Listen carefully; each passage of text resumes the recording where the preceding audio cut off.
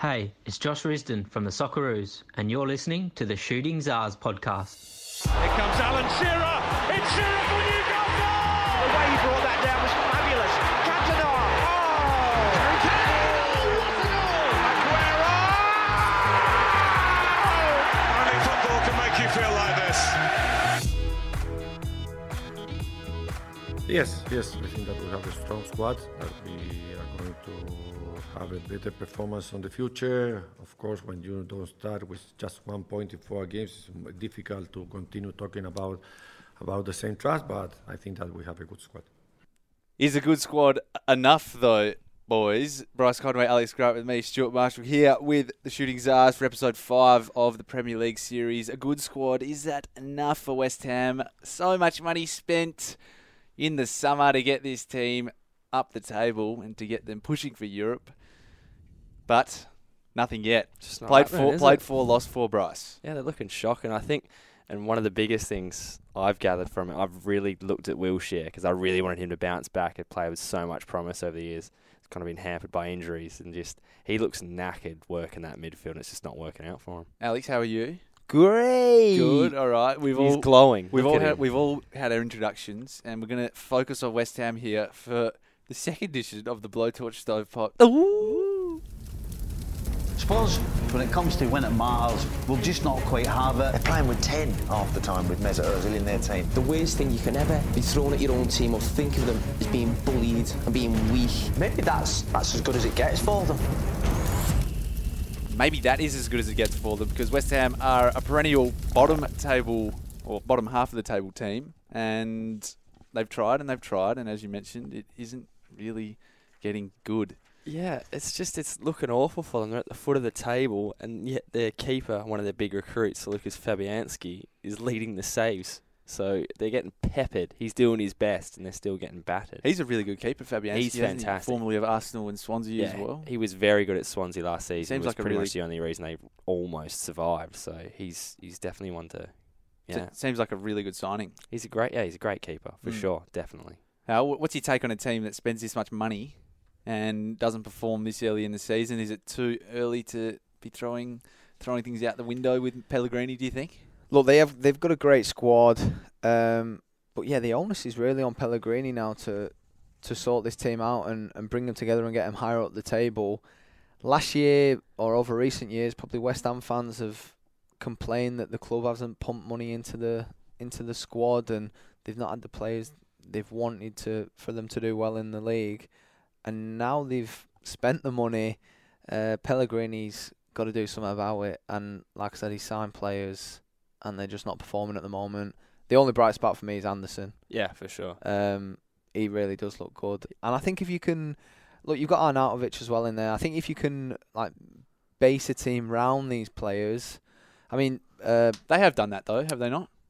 But he's done that around Arnautovic, I would say. He's clearly made him the main man. Sure. Arnautovic was wearing the captain's armband the other week, which surprised me. I think it surprises everyone, really. But I would say that they have built their team around Arnautovic, but he's now the main guy in that side, I would say. But I still think he's not sure maybe what his best 11 is. He rested, whether he rested, he didn't play Noble at the weekend. He's been shocking this season. But Jack Wilshere, he's not performed well. He's looked all right in little spells, but they're just not doing enough at the moment, and they look lackluster and just... And one of the biggest things with West Ham is what you associate with them is just their fans and how much it means to them, and that sense of community and real traditional football club.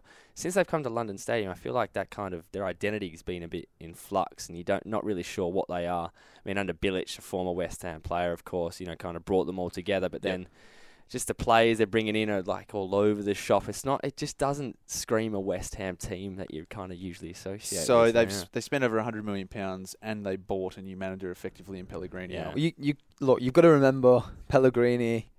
He's won a Premier League. He's won 2 League Cups. I mean, he guided Manchester City to their highest finish in the Champions League, making it to the semi-final. So the pedigree's there, but do you know what I mean?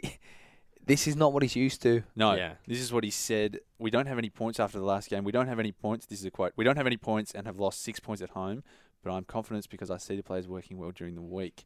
Now, we must try to take the pressure off and try to play 90 minutes in the way we work every day. For us, no points in our 4 games is not indicative of the quality of the squad we have. I did read that Pellegrini would make about £15 million if West Ham binned him. So I think they're going to hang on to him for a few more. You'd expect a month or two more to see how the results pan out. Yeah, he's got a good agent, doesn't he? He's pulled that out. It's just looking grim right now, but I hope they can turn it around. I love West Ham. All right. It's still early doors. Final word on West Ham. What's the short-term solution, Alex? Give them a quick fix. Get Pellegrini on the From ball. a player's perspective, what's your, come on, you've been around teams maybe that have been in this situation that aren't performing early. I think definitely change of personnel. You just need an injection, something different, and to start with. And if that doesn't work, then I ain't got a clue. I think one of their biggest problems has been in midfield. It's just it doesn't seem to be working in there. And personnel-wise, you've got Noble, who's been the captain and talisman the past few years, out of form and out of the squad. And then you've got Jack Wilshere that just seems to be running around in circles, not really knowing what's going on. He seems to be very tired at around the hour mark or whatever. So it's just really not looking good for them. You've got a stat on another manager who began the Premier League season with 4 defeats. Yeah, look, very, very similar to the position that Pellegrini was in this season. Frank de Boer, who was appointed as Crystal Palace's manager at the start of last season, was sacked after his first 4 games as manager there. Obviously, Roy Hodgson took over, and he kept them up, and he's doing all right this season. They're looking trash again. They're looking all right. Yeah. Benteke seriously needs to go. I feel for that bloke, but it's just been an absolute plateau. How do players just lose it, eh? It's a confidence thing for sure. He just seems he missed another howler on the weekend. For me, though, he's never really done it. I don't know. Villa, he was a beast. Yeah, he was good, but I don't know. In a bad team. Yeah. Anyway, not Manchester City, they're next, but West Ham United. Yes. They definitely got the blowtorch on them. Yeah, in some strife. All right, we're going to go to Pep Guardiola v Leroy Sané here. We will brush over the results in this episode, but there is a few, as you would expect, storylines popping up throughout this Premier League season. It's now been a month of games, so we're going to focus on the storylines and, that sort of angle for this episode, I think. But Pep Guardiola v Leroy Sané. Apparently, Leroy Sané has an attitude problem. Yeah, it's been an eventful few months for poor old Leroy Sané, who got obviously the PFA's Young Player of the Season in the Premier League last year.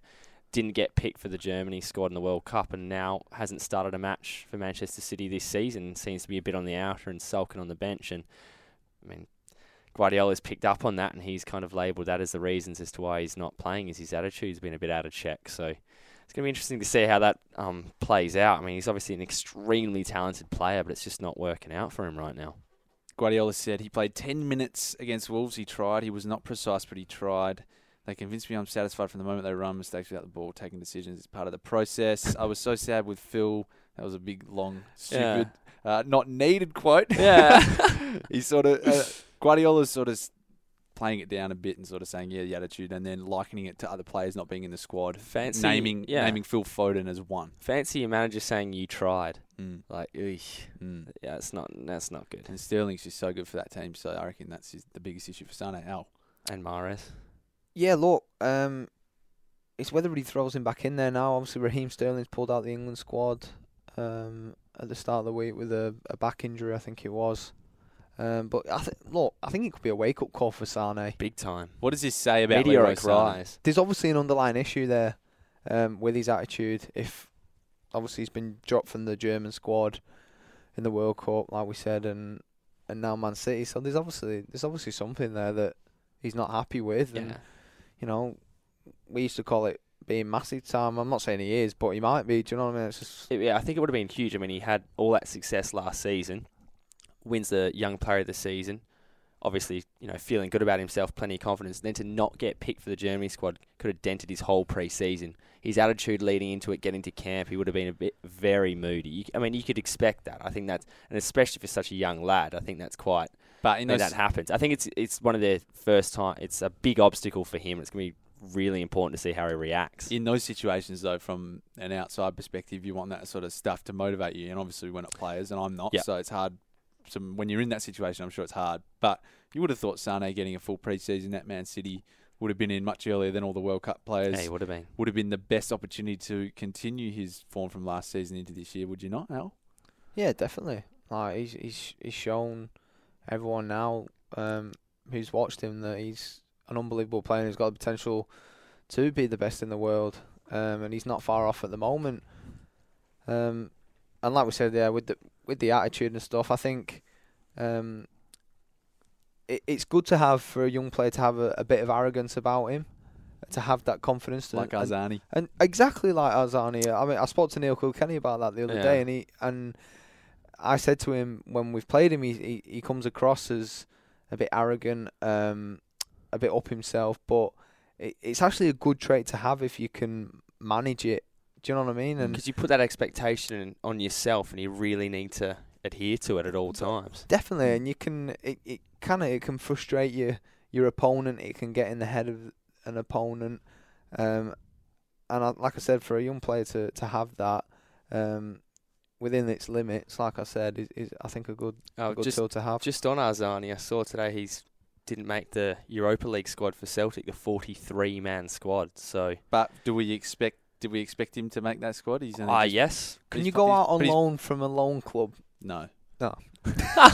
He's playing reserves over there at the moment. Yeah. So. He's made his first stride. I just think that's disappointing from a Socceroos perspective and kind of as a fan. But it's not a 1-year loan; it's a 2-year loan. I know, but still, it's a season of no European football, and that would have been something that would have really appealed to me. Would have been really excited about. So I'm a bit gutted for him. I'm sure he'll get the opportunity. Yeah, for sure. Player. It's just disappointing to hear that. Yes. Anyway. Bit of arrogance is good, according to Alex. Arzani's got it. Sane clearly does, but he maybe isn't managing it as well as he could be.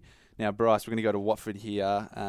Yes. Are Watford doing a Leicester? Mate, the Hornets are on the rise, and I'm loving every minute of it. The stat that I saw on the weekend, when Leicester won the league, the season before they finished on 41 points. And now Watford last season finished on 41 points, and now they are currently sitting in third spot, 4 wins from 4 games, and only other teams to do that are Chelsea and Liverpool. Yes. So they have started it on absolute fire, and Pereira has been absolutely immense for them so far. Although their kit it's horrible. I don't know what the Stripes are doing, but their form is much better than their kit. Let's put it that way. They beat Tottenham Hotspur at Vicarage Road. Massive surprise. 2-1, yeah.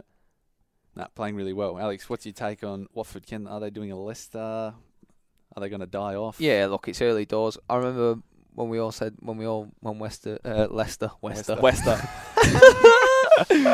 Can't talk properly. When obviously Leicester went on their run and how well they did, a lot of it was down to, obviously they were a great team, but obviously Jamie Vardy was firing.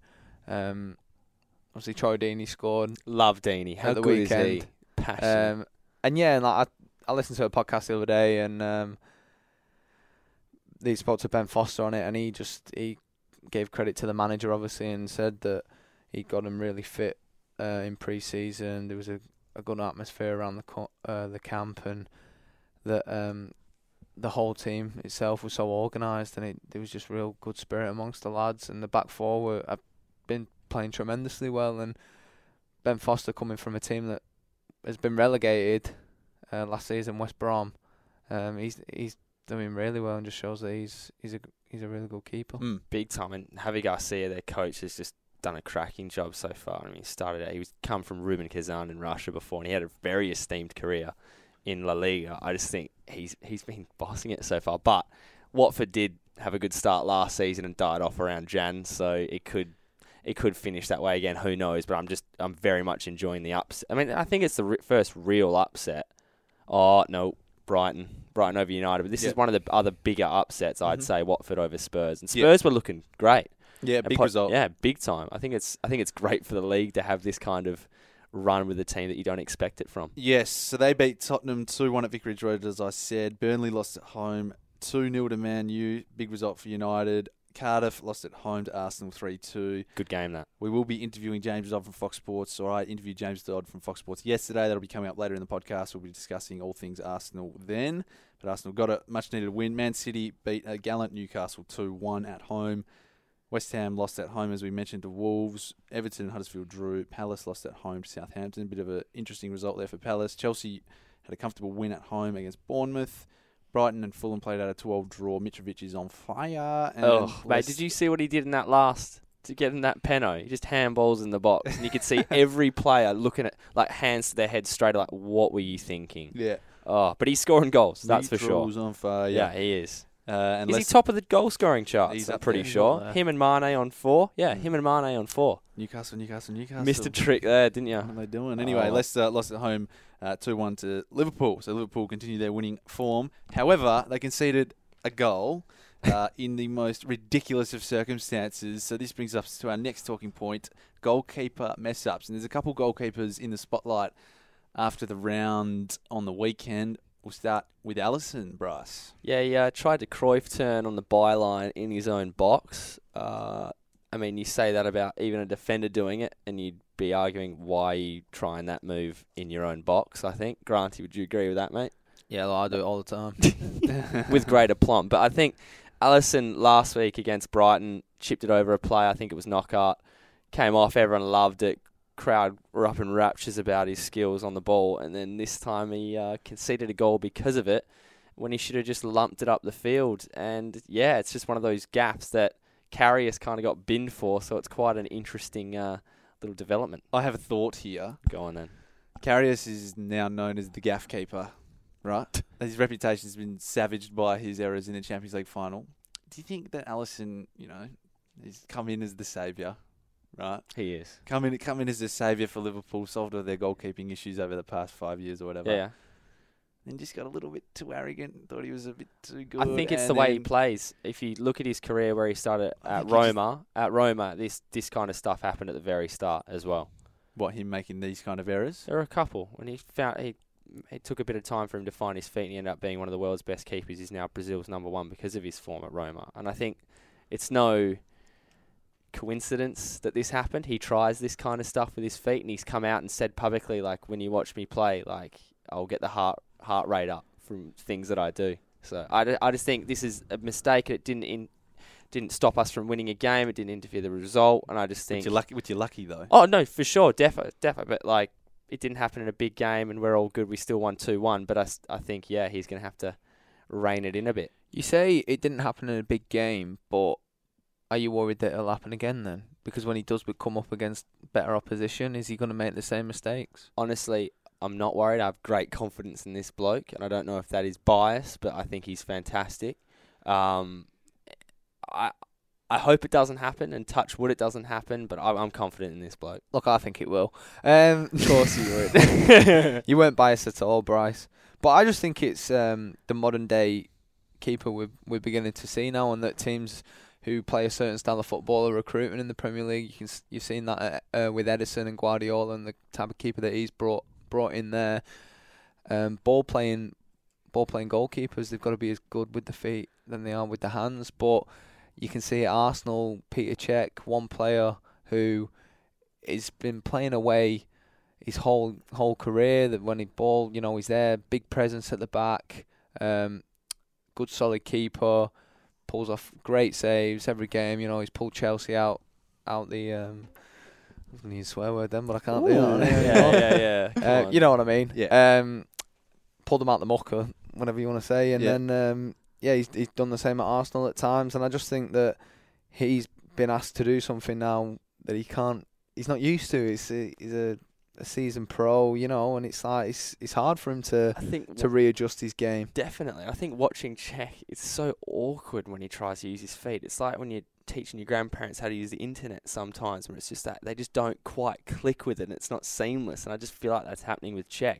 Great shot stopper, but I think they need to give Bernd Leno a chance, honestly, because he's that modern keeper, and especially out of Germany, they're very good with the ball at their feet, those keepers, coming from Leverkusen as well, Leno.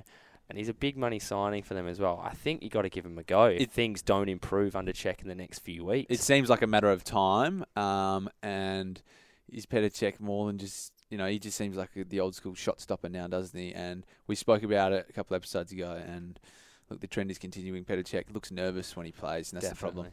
And I feel like the way these teams play at the back, where they pass the ball around and include the keeper a lot, I think teams need to recognise this and actually just Press. go at them, Yeah. because they will give you a chance some point in the game. And obviously all the teams in the Premier League have got the quality to capitalise on the mistakes and to put the ball away if the opportunity arises to. And I think that these, like Liverpool, we're talking about Liverpool, Arsenal and Man City because they're probably the three standouts who do it a lot.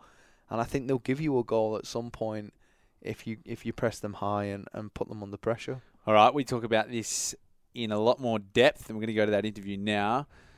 I caught up with James Dodd, Fox Sports news reporter, ex-TalkSport radio man from the UK, and yeah, had a big chat to him about Arsenal in particular. So this one's for the Arsenal fans, and that'll be up right after this.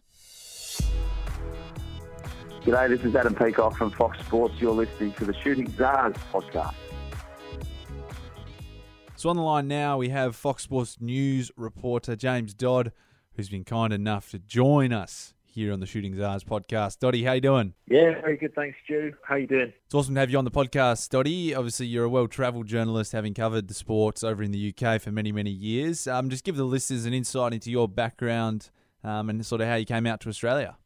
Absolutely, yeah. So I've been out in Australia for about 16, 17 months now. I was used to work for a radio station dedicated to football, really, in the UK called TalkSport. I was their live football producer for probably about 4 or 5 Premier League seasons, and that was a fantastic experience for me, being able to, live, breathe Premier League football, and it's a fantastic learning curve, especially in the UK, where it is, if you compare it to Australia as an example, UK it's number one football. It's every single fan in the country has a Premier League team, or a League One team, League Two, Championship team. Football is their bread and butter. So it's been great to come over to Australia and experience what it's like, for the fans that are so committed, having to get up at 2 a.m., 3 a.m., 4 a.m., whatever time the game kicks off to experience and just follow their team with the passion that they fans have around the world. So it's been a great eye opener. But yeah, I've been at Fox Sports News now for probably just over a year.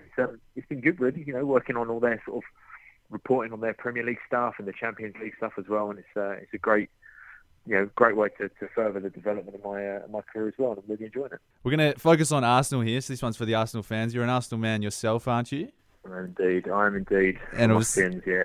It's been an interesting sort of couple of months for Arsenal off the pitch, and obviously a transition period for the club. How have you seen Arsenal's transition under the new manager Emery? And I suppose, what's your take on the club at the moment? I think a lot of Arsenal fans are thinking now that Wenger's gone.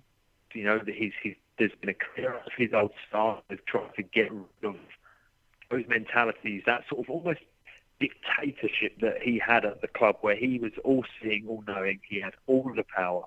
And now he's brought in what is actually a head coach in Unai Emery, who's tasked with purely coaching the team. They've got a head of recruitment in Sven Mislintat, who is responsible for identifying young, up-and-coming players who aren't necessarily going to cost 40, 50 million pounds. They've also had the chief executive, Ivan Gazidis, who's taken more of a hands-on role this year, as well as Raul Senier. He was head of football relations. So they've really tried to build this team around, they've tried to build a football team, but at management level. Yep. And they've just recruited Unai Emery to come in and say, your job is to solely focus on coaching this team. Now, we'll supply the players for you. You have to get your message, your footballing message across to those players. And it's going to take 6 months. If we're being honest, it's going to take 6 months to try and implement all these new changes. But I think we are seeing definitely the green shoots of something new. But, as we saw against Cardiff at the weekend, there's still a lot to work on, and there's still a lot that can certainly be improved. And I don't think that's going to happen overnight. No, well, you've brought up Cardiff, so we'll go to the weekend's match. And it's Arsenal have got a couple of wins under their belt now for this season. 3-2 against Cardiff away. Obviously, the defence is still a big talking point for the Arsenal Football Club. There's two main areas there. Firstly, what's your take on the defence with Socrates and Mustafi in the centre there? And then move on to Petr Cech and give us your thoughts on Petr Cech as the number one keeper at the moment. Well, the two central defenders, Socrates, when he was brought in from Borussia Dortmund, he didn't enjoy a particularly good season with Dortmund last season. Maybe it's because he needs a change of scenery, and that happens with all players. And when you pair him with someone like Shkodran Mustafi, who realistically, since he's come into the club, albeit big money as well, he arrived for, he is a liability. He doesn't communicate. If you look at when Arsenal concede goals, and say, as an example, it comes from an error from him or the ball's given away in midfield, he loses his head. And what happens then is when a goal inevitably does go in, he's the first person to point and blame and have a bit of a moan. And I think Sokratis will be good for him, but I think these two have got a long way to go yet before they form any type of partnership, I think when Lucas Torreira is fully fit and when he's, acclimatised to the Premier League, which he made a very good cameo appearance against Cardiff at the weekend in that sort of holding midfielder role, I think he will add a lot more reassurance to this Arsenal team, and I think he'll add a lot more protection to those two at the back. But there's definitely still a lot of work to be done. And what's a quick word on Petr Cech? Is he going to be the long-term number one for Arsenal? Will he finish this season as the number one? No, I don't think he will. I think they've brought in a goalkeeper in Bernd Leno who is renowned for being quite good with his feet. It does ask questions if Unai Emery has seen him firsthand in training and he's still gone with Petr Cech, even though Cech quite clearly has limitations with his feet. He's very uncomfortable playing, the ball out when he's in tight situations. He's never had to do that in his career. He's never played in the Chelsea sides where they've done that. Even the Arsenal teams under Arsene Wenger, when Cech was there, didn't play out from the back as much as they are being asked to do so now. I would be amazed if once the Europa League gets underway and a few of the cup competitions kick in, if Leno has a few good games and Cech has one more bad game, I think that's when we'll see the change happen. One final topic. Obviously, there's been much made about Aubameyang and Lacazette. They've obviously started on the weekend together. Both got on the score sheet, both wicked goals themselves. What's your take on them two? Can they work together, do you think? It's a good question, because I think if you actually look at Aubameyang, he came out the other day and had a nice message really for the fans. He said, it helps when me and Laka, as he refers to him, play together because we're friends off the pitch. We've got a natural chemistry and we've got a natural connection with one another. My question is whether or not he is as effective when he's pushed out wide left. Because once you put into that position, there's the pressing game which you take into account and the players will be interchanging their positions. But he will also have to be tasked with covering his fullback. Now, I'm not sure that's something he is A, comfortable with, and B, a great way to utilise his strength and his talent. Lacazette, my question would also be there is, can Lacazette do the opposite role? Can he shift out to the left when Aubameyang comes in central? And I'd like to see them play as a two, maybe, and switch the formation. Maybe play a diamond in midfield, which leaves Ozil as the 10, and you can incorporate three midfielders behind that. But again, I'd like the idea of certainly having Arsenal's two most expensive ever players playing up front together and scoring, 50 goals a season. But at the moment, I think Emery is maybe reluctant to do so. Dotty, we'll get your tip. Where are they going to finish up at the end of the season to finish us off here? I think Arsenal will finish 5th this season, but I think they could well be in for a good run in the Europa League under Unai Emery, as we all know, is a Europa League specialist. So I think there could be that avenue to get into the Champions League. There we go. A bit of hope still for Arsenal fans. James Dodd from Fox Sports, thank you so much for your time here on the Shooting Stars podcast. No problem at all. Well, yeah, no one knows, but I nearly lost my leg. I was really close to actually losing my leg, and I never knew that until 6 months later when the doctor told me. And so, yeah, of course, if I knew that, then I would have never stopped. I would have, even if he had told me that, there's a worry, I would have, tried. But no, of course, I found out that 6 months later, and it was hard for me to realise that. But look, like I said, the leg's feeling really strong now, so it's good. It's good, and it is very good for him because he's back in the England squad, and that was Luke Shaw at a press conference for England a couple of days ago, or yesterday now. But, nearly lost his leg. Everyone knows how bad his leg break was a few years ago now. Against PSV in the Champions League when he was in red-hot form as well. The Europa League? Europa League it was. Europa League. Europa League. But I think it was a very, really in-depth and honest conversation from Luke Shaw, and I think it goes to show changing attitude within the England camp and how they address the media. It seems like a comfortable environment now. It used to be so prickly. You think? Definitely, especially at Capello and everything. in charge. Just the players really didn't give too much, but I feel they're really opening up, and I just think it's the sign of a comfortable squad, and they're really getting along. And I just think, how good is Luke Shaw's voice just there? Sounds like a roadman. He sounds like a roadman. I just don't know what's got done my leg, It's just, it's very interesting. Didn't expect it. From Kingston upon Thames. You get me. Thames. Alex, Luke Shaw. Yeah, look, he's probably been arguably United's best player over the first 4 games. It's actually, I really like the fact that he's, after everything that's been said over him and the criticism he's probably copped over the last couple of years, and coming back from an injury as bad as that, it is great to see him doing well and thriving at the moment. Definitely.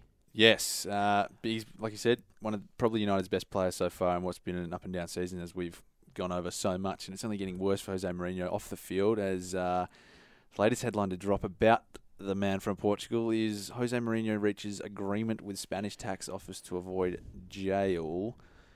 The Manchester United manager was accused of defrauding Spain's tax office of €3.3 million in unpaid taxes over image rights income in 2011 and 2012 while in charge of Real Madrid.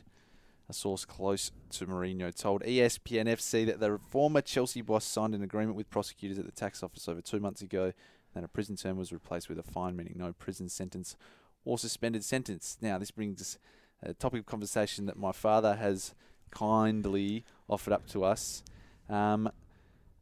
Should the UK government deport him as he's now a convict? Nah, because he's too interesting and he's too vital to our content on this podcast. Yes. Overly harsh. Yeah. Defo. I just think there's... The government is never going to deport him. Oh, no. It's just happened to so many big players. It's in Spain.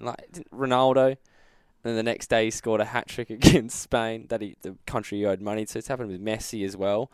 And these blokes have got guys taking care of their cash. They're not making these decisions with how much tax they're paying. Do you reckon Messi sits down and does his tax sheet? I don't. You've got to remember it as well. In England, he's probably, he is definitely in the highest tax bracket there. Yeah, you'd say so. Yeah, well, definitely. And I think it's pretty much 50% tax. So an awful lot of money's going to the taxman in England. Is that what it is in England? It is, yeah. So awful. But I think people tend to forget that actually half their income. Like footballers, they earn a lot of money, but a lot of money goes to the taxman as well, and then that gets spent on everyone else. No, it's definitely 50. I think it was 49. I remember when I was there. They just need you need to go to Singapore and play footy, Grant. It's like the tax there is unbelievable on Switzerland. Ooh, Aruba on TVs. Just go to the Caribbean and play footy. Actually, what's the leagues like that? Don't know. I should be your agent, mate. Set up seriously. an offshore account. You know. Well, it's like United's actually based in an island in off the Caribbean. And it's just that's the actual HQ for obviously for tax purposes. I think that's such a bad look. Is that really? Yeah. But at the end of the day, it always catches up to them. It seems they probably think at the time, oh, what a great idea, geniuses. Look at us. So they always get found out. But Mourinho, look, there's a lot going on in his life. There's no doubt about that. So let's hope the missus is happy. Yeah, that's the main thing. Yeah, happy wife, happy life. That's it. I don't know. Mourinho wasn't happy last season. He was living in a hotel. His family's still living in London. His daughter's still living in London, going to school down there. Hopefully for his sake that his wife's moved up and his family's actually moved up to Manchester to be with him. But yeah, a lot going on there. Interesting news, Bryce. Yes. You pointed this out before we went on air. The Premier League, and we've spoken about this, and you and I have the same opinion on this. Apparently they're going to trial the VAR, and this news has dropped in the last few hours. We're recording this on a Wednesday night, quite late. So in the last few hours, apparently the Premier League is going to trial the VAR this season. As you said, you and I were for this because it did so well in the World Cup, we thought. So the Premier League will trial VAR at 15 matches this season, starting after the international break this weekend. So the PGMOL, which is the Professional Game Match Officials Limited, aim to prove the system is fit for purpose before presenting its findings to Premier League shareholders next year, with the aim of fully introducing it from next season. I'm for this. I think this is great, and I can't wait to hear what Grant has to say on this. Well, we know what he's going to say, but I'm also for this because there's been a few goals now that have happened because of non-VAR decisions, and they shouldn't have counted. And i.e. Mane's goal in that first game we watched was wait till it happens in a final. That's all I'm going to say. Wait till it happens in a big game. Yep. Alex. No comment. Got nothing else to say. Don't say it at all. I love that. That's good. VAR, like I think you touched on it last time, Stu, in the last pod. I think eventually, as much as I probably am against it, it's coming. It's coming. It is going to come. It's going to happen.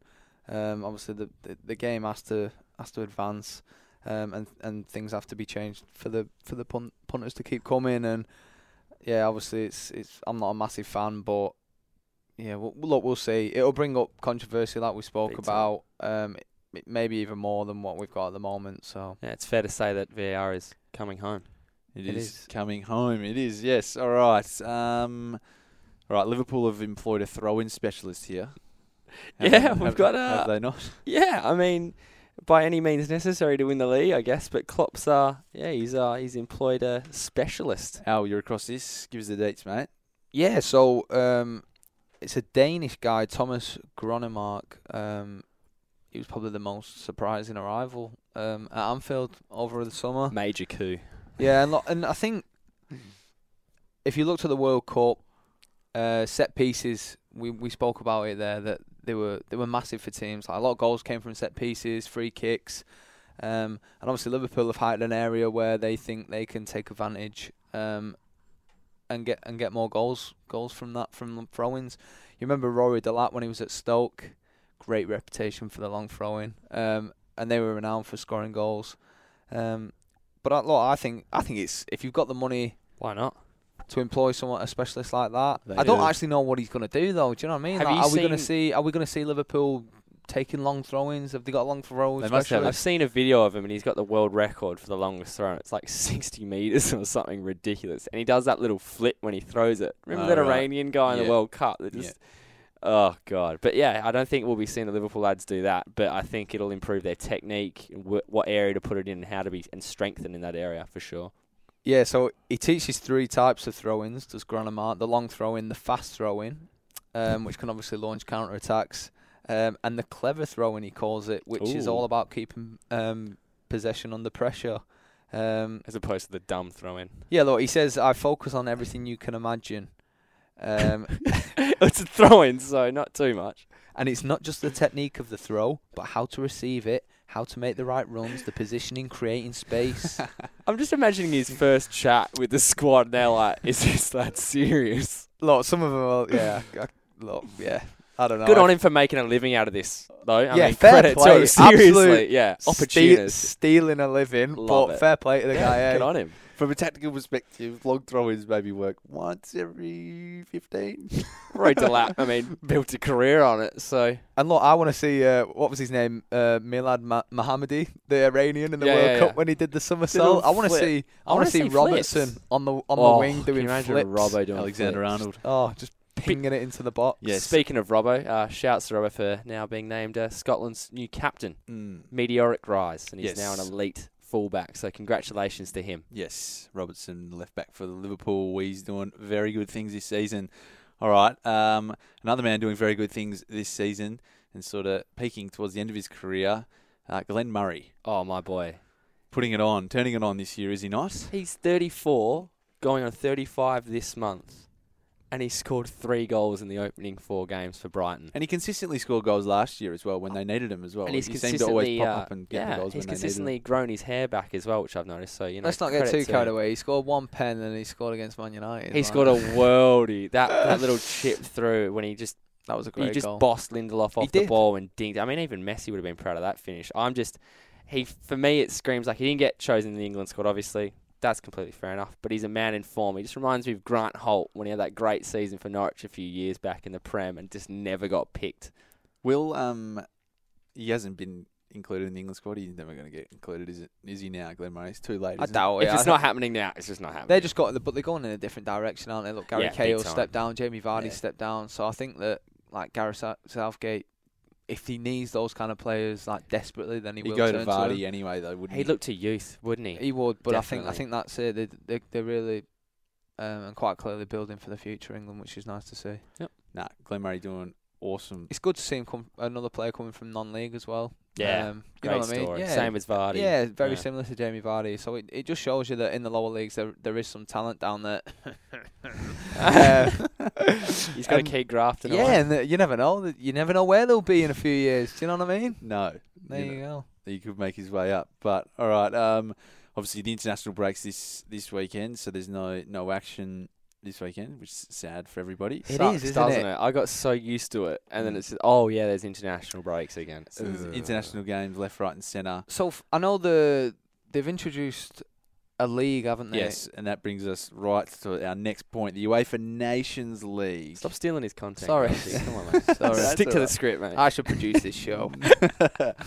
The UEFA Nations League. What is the UEFA Nations League? So it's going to begin this week, and here is a guide for all you need to know about the competition. So you're going to be hearing a lot about this competition over the next little while.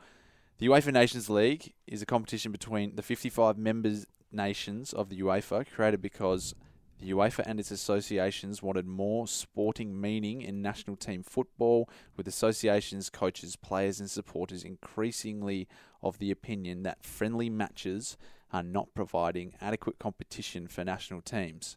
So, does this mean there are no more international friendlies?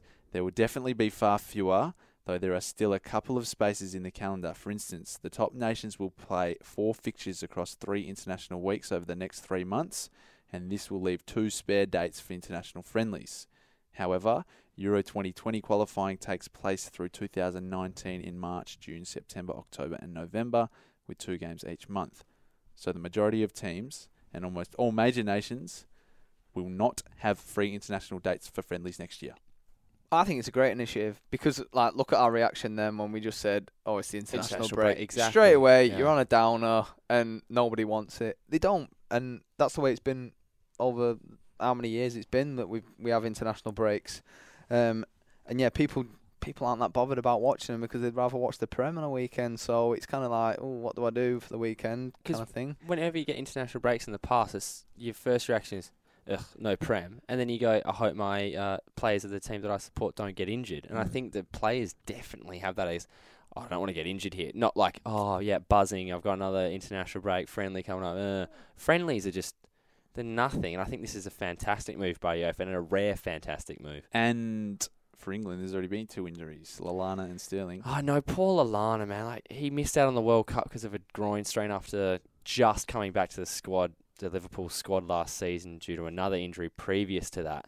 And he's got another groin strain, the poor guy. And I saw Hendo talking about it to journos today, and you can tell that he's gutted for him. And Sterling as well, but I think Lallana's the bigger worry. I think he's now becoming injury prone, and yeah, he is. I can't see him fitting back into the Liverpool squad. No. Even at fitness, I just don't think he's there anymore. No. So it's a real blow to Adam Lallana, someone who's very technically gifted. Yes, so just to finish off the UEFA Nations, the format, 55 nations are split into 4 leagues. The strongest nations in League A and the weakest in League D, so it's sort of seeded. There is promotion and relegation amongst the leagues, so A, B, C, D, and there is actually a winner. And the finals will be next year between June 5th and 9. So this is a genuine competition put together by UEFA to make international breaks more interesting for the fans. And we're all happy about it, aren't we? It's great. Yeah, honestly, look, it's a great move going forward. Very much so. All right, that's that. To finish us off here, I'm bringing an old segment from the World Cup pod back because it was a monumental day the other day, and if you're a Newcastle fan like I am, you may have noticed what day this was, but this is the first EPL Rewind. Rewind. When the crowd say ball, selector. Rewind. This goes out to all the listeners. Oh, that is probably my favourite sting that we've done. It's definitely a nice one. Fantastic. Yes, welcome to the EPL Rewind, brought to you by me this time. So, as I mentioned before, this is the 5th of September. We're recording this on the 5th of September. However, we haven't done a podcast in a week. So, on the 31st of August, 2005, on this day, Michael Owen passed his famous medical at Newcastle United, and 13 years on, he is still Newcastle United's record signing at a grand total of £17 million. As a Newcastle fan, Stu, how do you view Michael Owen? Well, he got a helicopter into training every day from Cheshire. So Jesus. Cheshire, sorry, from Cheshire. So that sort of says a bit about jarring, it from the start. Yeah. That's the memory that I take from him. What a baller. I know. Also, what a baller, but What a rock star. The most boring man in world What football. a rock star. I don't think he was ever super committed to Newcastle, and he sort of, I don't know, by the time he come back from Madrid, he feel like he was a bit jaded, wasn't he? Yeah, how's that? Madrid to Newcastle. Newcastle. Yeah, but Newcastle were good back then, mate. Were good, yeah. Oh, Yeah, well. well, No. I'm not taking the mick out of Newcastle. I'm just saying, yeah. But I think The what do biggest you thing- view it as? 17 million Yeah. still being the highest. That's ridiculous. That's probably that's the talking point. That You 17 buy- million yeah, you pounds buy- is still the record signing. You buy fullbacks that aren't top notch for more than 17 mil these These days. days, That's is it? ridiculous. You buy bang average keepers for 70 mil. You know what I mean? Like, who, De Gea or something? No, he was less than that. Nah, 17 million pounds, still our record signing. Not good. Says a lot about Mike Ashley, doesn't it? So, Yeah, it does, defo. And I think Benitez is growing increasingly frustrating. It's been building and building, but I can really see it this season coming to a head and him bailing. Yeah. look, it's magpie swooping season now in Oh. Perth. That's it. So It's time to swoop in, yeah, it's time to swoop in and whoop whoop, yeah, that's poke a few eyes. It's spring, isn't it? It is. Don't get caught getting swept. wear a helmet. That's the real lesson we'd like to get across to the listeners. Yes, all right. That is it. Strong finish. Keep your helmets on. That has been episode 5 of the Shooting Czars Premier League podcast. International break this weekend, as we mentioned. We'll be doing a bit of a wrap up next week, at some stage. Stay tuned to that for that. Al, enjoy your week of training. Cheers. Game tomorrow. Game tomorrow against who? Inglewood friendly. Inglewood. You had some friendlies announced recently. You got a list of friendlies coming up. Don't You know more than There's me, a- Bryce. No, there's about 6 fixtures You've coming got up. Inglewood, That's and it. then next week, mate, you've got the State WA team. state team. I know. again. I knew those two. They're in my schedule, but apart from that, The A-League season's about a month away. You're ramping up the pre-season now. Is this where it kicks into gear? Yeah, I think we're just over a month now. It's about 7 weeks, 6, 7 weeks now, and things are really starting to ramp up. It's exciting. It's World's great. longest football pre-season. He's going to be playing. What against week are you in now? 11 or something? Oh, I've lost count. The days just fly by. He's going to be playing against the world's fastest man soon, so we've got to watch out for that one. Ooh. Bryce, You thank very much. Ooh, bangs. All right, Bryce, thank you very much. That has Absolute been pleasure. episode 5, as I said. We'll be back next week. Here comes Alan Shearer. It's Shearer.